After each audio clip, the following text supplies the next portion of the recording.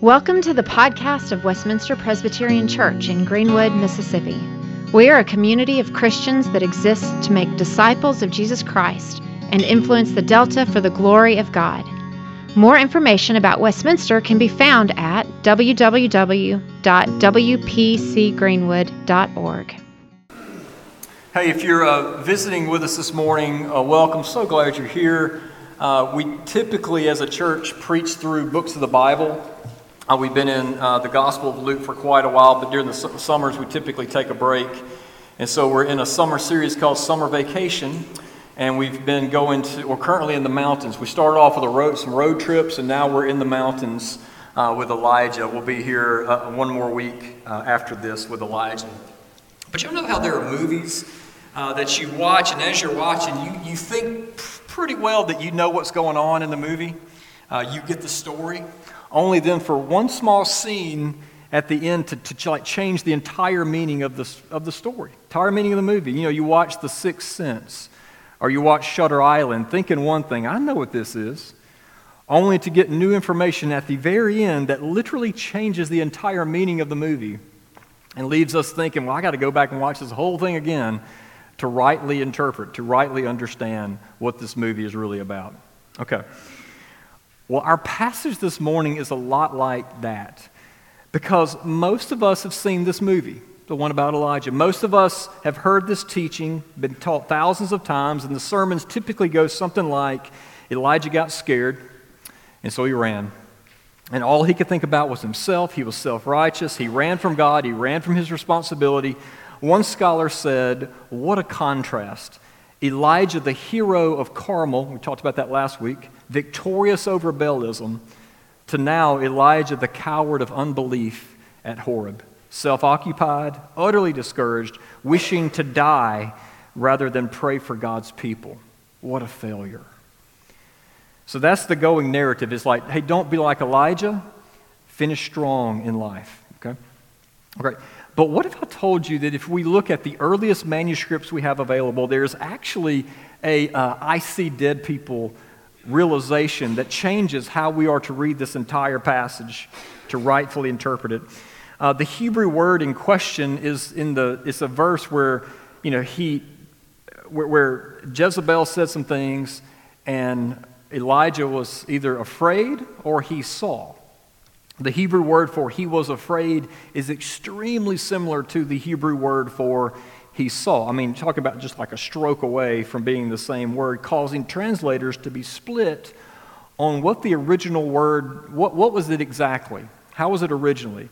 And so some English translations like our ESV say afraid, while others, many others like the King James, the New King James, the American Standard translate it as saw.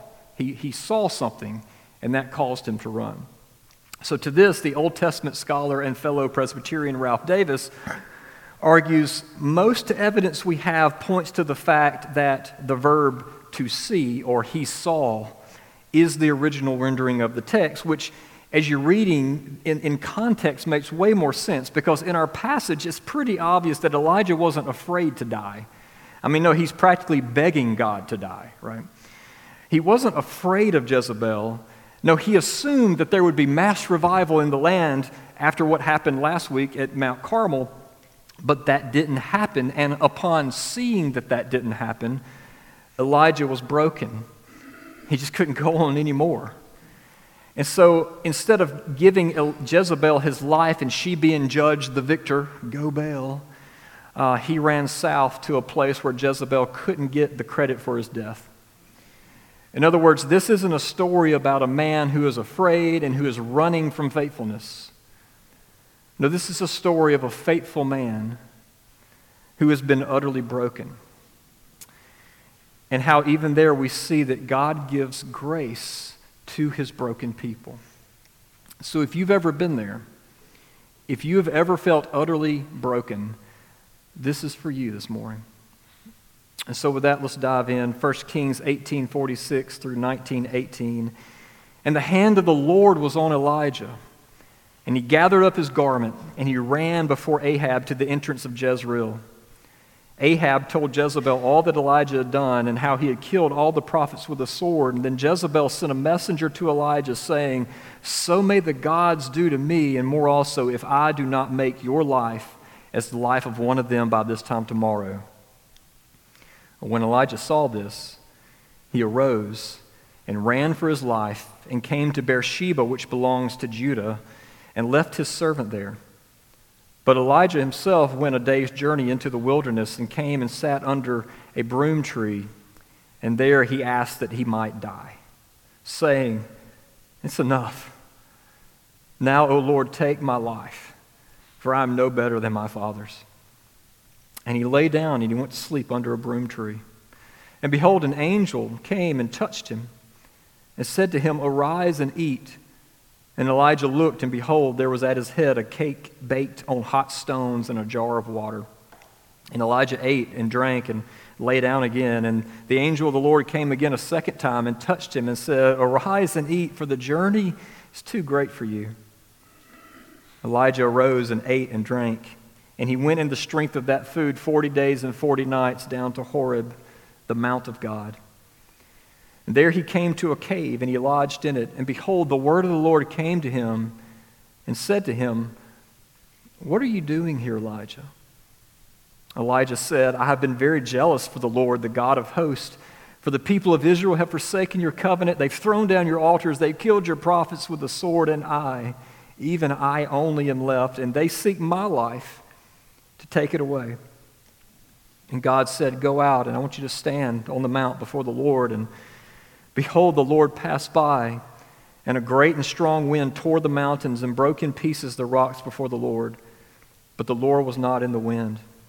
And after the wind, an earthquake, but the Lord was not in the earthquake. And after the earthquake, a fire, but the Lord was not in the fire. And after the fire, the sound of a low whisper.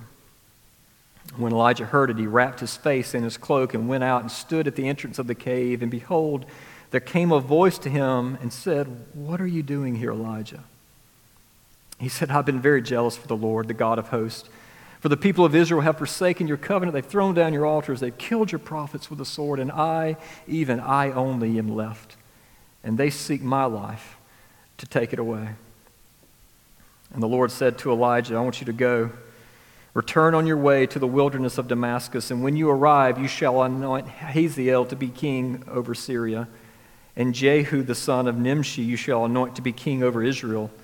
And Elisha, the son of Japheth, of Abel Meholah, you shall anoint to be prophet in your place. And the one who escapes the sword of Hazael shall Jehu put to death. And the one who escapes the sword of Jehu shall Elisha put to death. Yet I will leave 7,000 in Israel, all the knees that have not bowed to Baal, and every mouth that has not kissed him." This is God's holy word given to us by a Father who loves us. Let's pray. Oh, Father, as we approach your word now and as we just walk through this ancient event that happened so long ago, Lord, may through your Spirit you come and may you speak to us. Lord, may you encourage broken hearts here this morning. Lord, may you tear down the proud. Lord, as we walk through this, we ask that we would see you to be gracious and sweet, and also that you're a God that convicts and challenges and pushes. So, Lord, we ask that you would come, just as we have just sung, that you would speak, O Lord, and that you would renew our minds, and that you would really enact change in our hearts. And we ask this in Christ's name. Amen. Hey, I want to set the tone this morning with just a few quotes. First, one from Tim Keller. Keller wrote, "Prior to the Reformation, there was a belief in the Roman Catholic Church that if you suffered and you grieved properly, then you could earn salvation. Well, the early reformers, in an attempt to recover a more biblical approach to suffering, you could say they threw the baby out with the bathwater and they swung the opposite extreme in what eventually became a new pagan-like stoicism.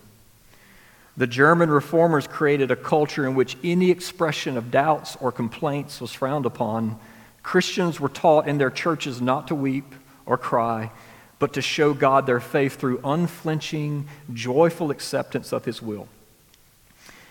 And so there's no surprise, right, that in response, Christians who sincerely struggle have had a tendency to suffer in silence. Maybe it's fear that we would be judged as unfaithful, as weak, but regardless, it's created a church culture of put on a mask, right? Stiff upper lip. There's no crying in baseball. And so we're all good. We come to church, how are you? We're good. I'm good. We're all good. Second quote, Ann Voskamp, in describing her experience of the trivialization of brokenness and mental illness she experienced from the pulpit in her home church. She wrote, "I was 18 years old with scars across my wrist when I'd heard a pastor tell a whole congregation that he had once, quote, lived next to the loony bin. She said, I looked at the floor when everyone laughed. They didn't know my brokenness. They didn't know my struggles. They didn't know how I had left my mom behind the locked doors of psychiatric wards more than a few times. When they laughed, I felt the blood drain away from my face, and I wanted to stand up and howl, it is not the healthy who need a doctor, but the sick. I wanted to stand up and beg, when the church isn't for the suffering and broken, then the church isn't for Christ. But because Jesus, with his pierced side, is always on the side of the broken. Jesus always moves into the places moved with grief. Jesus always seeks out where the suffering is, and that's where Jesus stays. Okay. Which then brings us to our final quote before we get going, one from James Agee, who wrote, "The church is not a select circle of the immaculate, but a home where the outcasts may come in.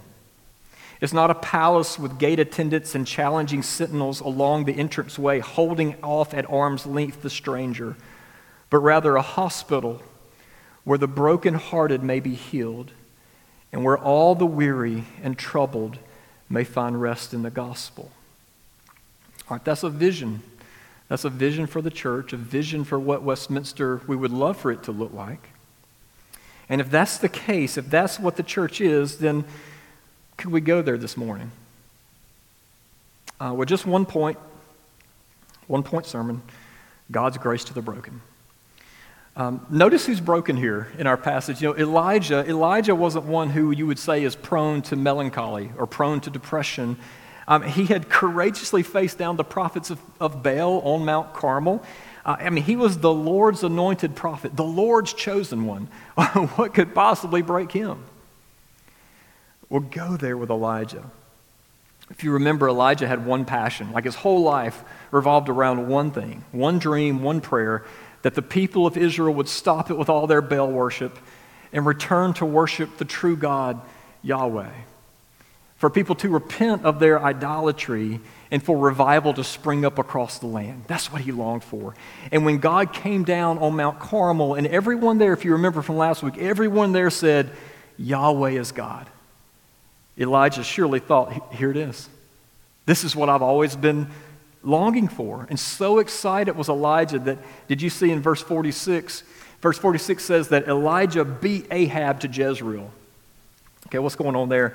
Well, if you remember, at this time, Israel was divided into two kingdoms, right? You had the southern kingdom down, south, with its capital city of Jerusalem. And then you had the northern kingdom up, north, with its capital city of Jezreel. So what would possess Elijah to go to the capital city of the northern kingdom? Well, he was going there to take a victory lap, if you think about it. Now, they just won the Super Bowl on Mount Carmel, and Elijah, he is going to Disney World. With what just happened, surely revival is rising up on the streets.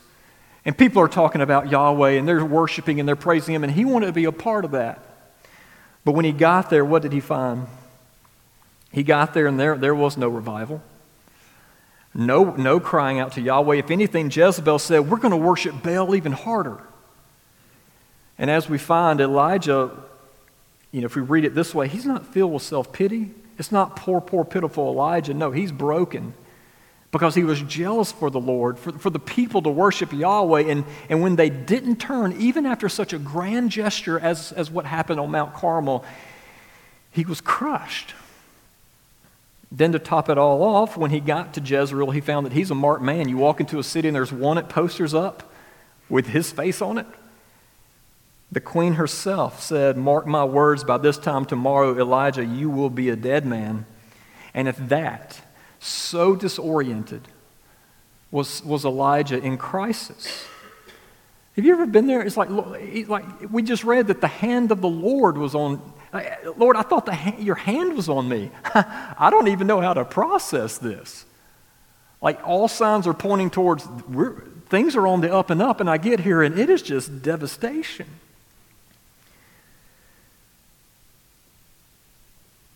And he didn't know what to do, but he couldn't be around Jezebel anymore, right? So he ran to the southern kingdom.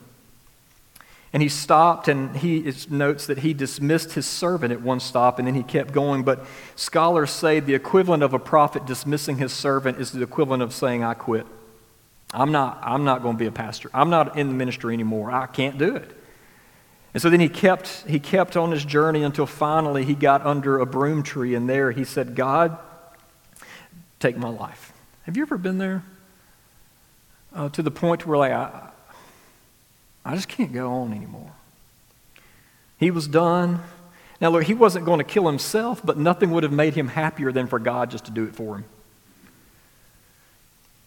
He was exhausted, adrenaline shot. In a sea of idolatry, he'd felt alone, right? He'd felt alone in worshiping Yahweh. Have you ever been jealous for the Lord?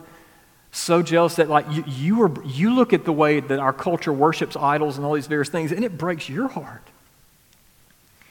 He'd had opposition, and then, of course, most recently he had the trauma of, oh, by the way, the queen wants to kill you, and everybody's trying to kill you. And at some point, it just caught up with him, and he broke. And look, I'm not saying that we are Elijah, but all true believers know something of this, don't we? Like we all know what it is to be opposed, to have tribulation. We all know what it is to feel alone. Like we all live in a fallen world in which life is hard. In this fallen world, Christians can get depressed. You know, people used to think that Christians couldn't get depressed. And when pastors who had depression, they would discipline them. And they wouldn't even let them be pastors anymore. We see that Christians can get depressed. Christians can even be suicidal. Not just the weak ones, but strong ones like Elijah. And that may be doubly true even for ministry leaders as Elijah was. You know, in recent years, there's been an epidemic not only of pastoral burnout. Studies show 91% of pastors experience burnout. Almost 40% of pastors seriously considered leaving the ministry last year alone. But not only burnout, but there's also an epidemic of pastoral suicides. Why? Because, as we see even here with Elijah, ministry is really hard. And friends, some of my friends in the ministry note that you meet with, you pray with, you walk with people through hardship, often missing family events.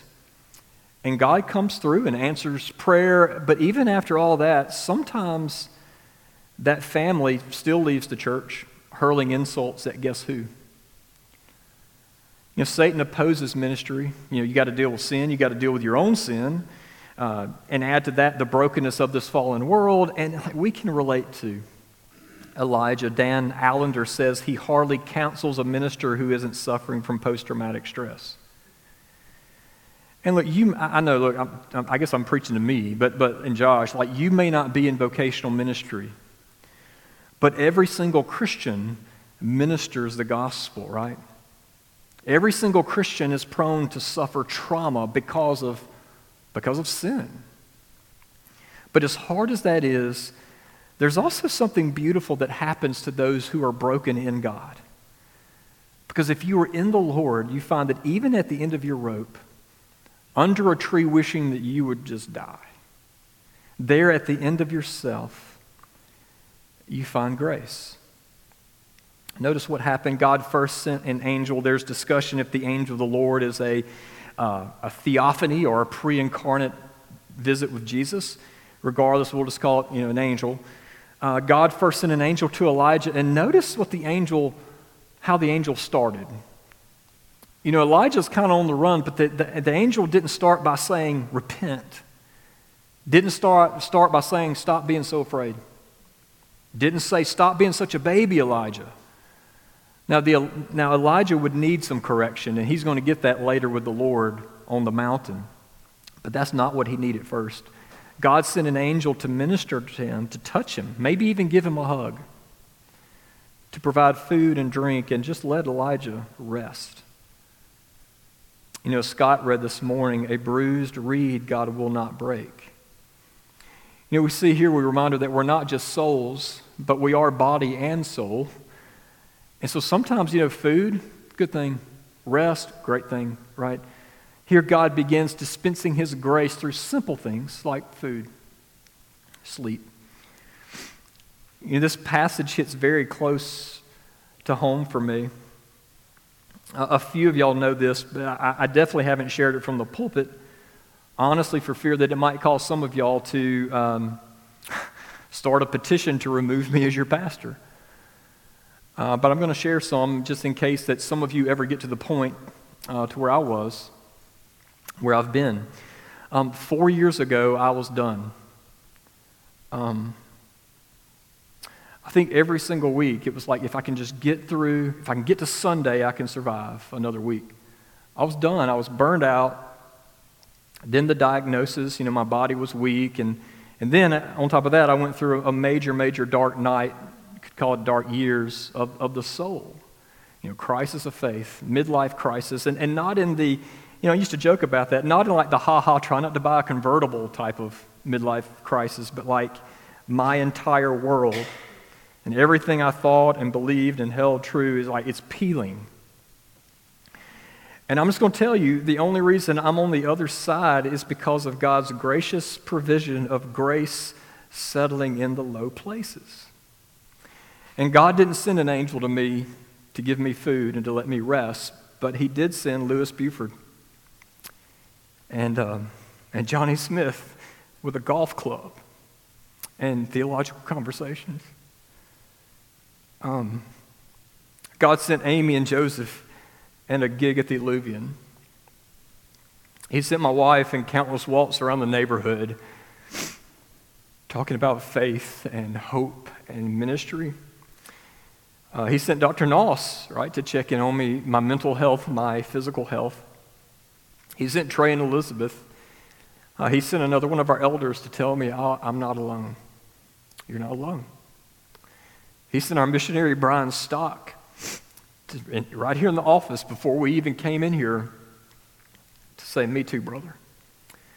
He sent Josh to be a partner in ministry. I think I've shared some of this. He sent an older pastor to take a car ride with me.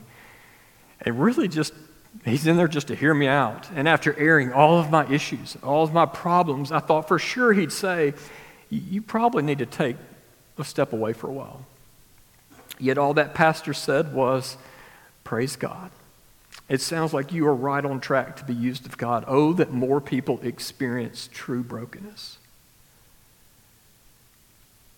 To be there to hear that verse where Paul said, a thorn was given me in the flesh to keep me from being conceited.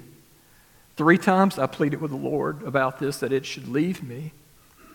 But the Lord said to me, my grace is sufficient for you. My power is made perfect in weakness. To be to that point, to where like all you have is God's grace. I tell you, it hasn't been fun, but in the Lord it has been and is good, There's a reason why the author of Hebrews tells us not to forsake the gathering. Not to forsake or to prioritize gathering with other believers to worship above all else. It's not because God hates that you sleep in. It's not because God wants to wreck your personal weekend plans. No, it's because not only is hearing the word and prayer a means of God's grace to sustain you in this fallen world, but so is communion of the saints. There's something very powerful that happens when brothers and sisters get together, and oh, by the way, they remind each other of the gospel. God dispenses his grace to us through others.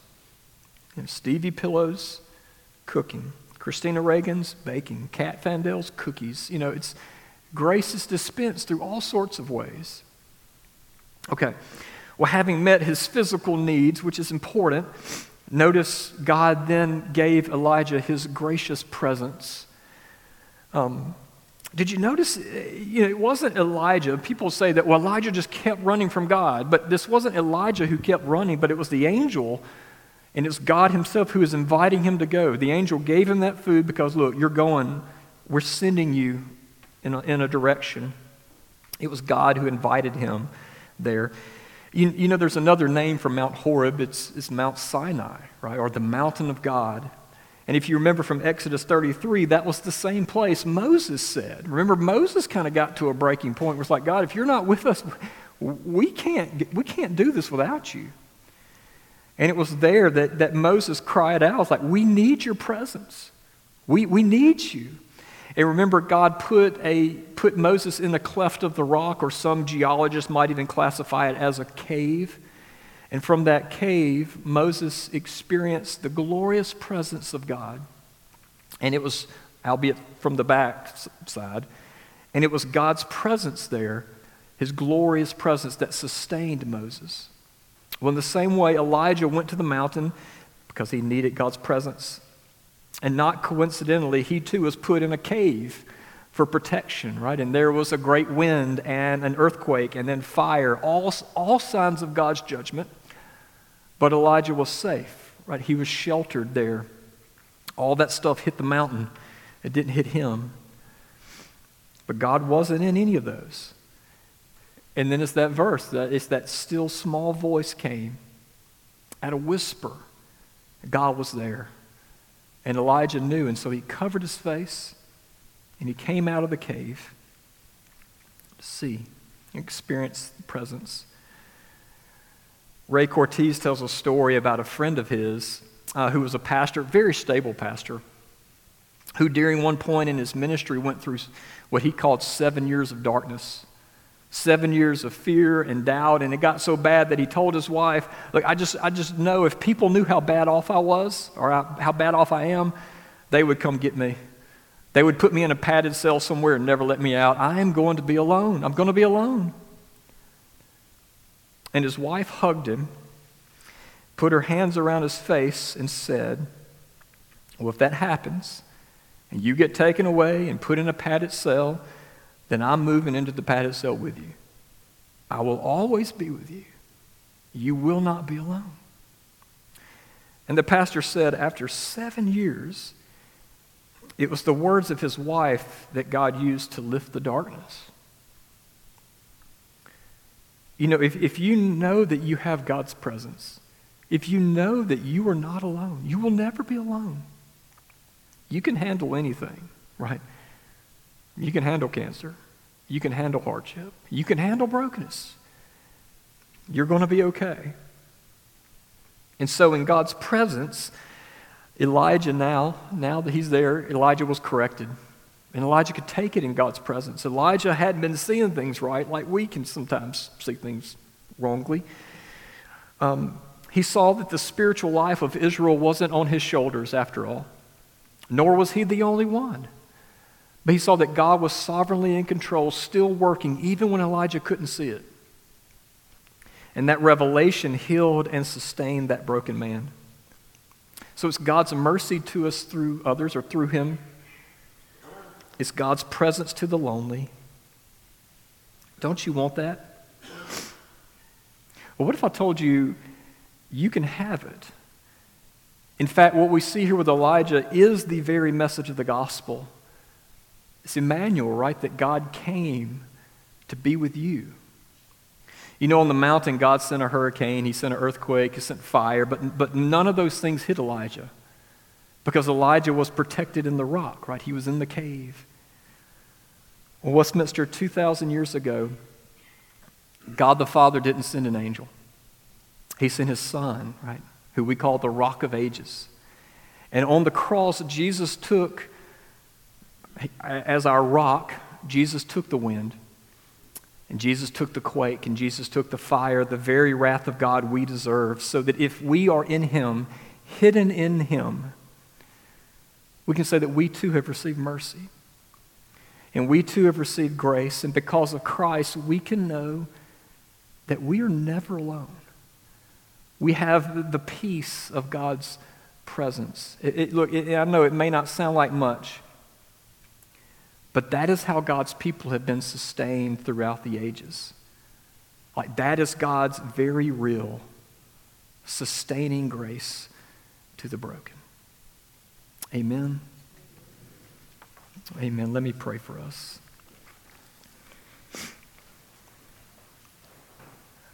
Father, thank you for the simple reminder that even when we are at the very, very end of our rope, we just want to die. Even there, in the lowest place, grace is found. So, Lord, for those of us who are there or who may be there or who have been there, Lord, remind us.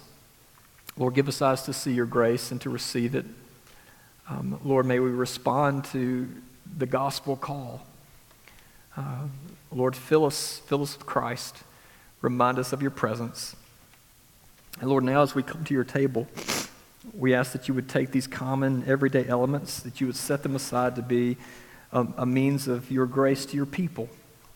And we ask this in Christ's name. Amen. Amen. Hi, Richard Owens here. I just wanted to take a second to say thank you for listening to the podcast of Westminster Presbyterian Church. Our prayer is that the Lord would use this message to encourage you in the gospel and that you would find Jesus to be more beautiful than you ever imagined. If you would like to find out more about who Jesus is or more about our church, I invite you to visit our website at wpcgreenwood.org. God bless.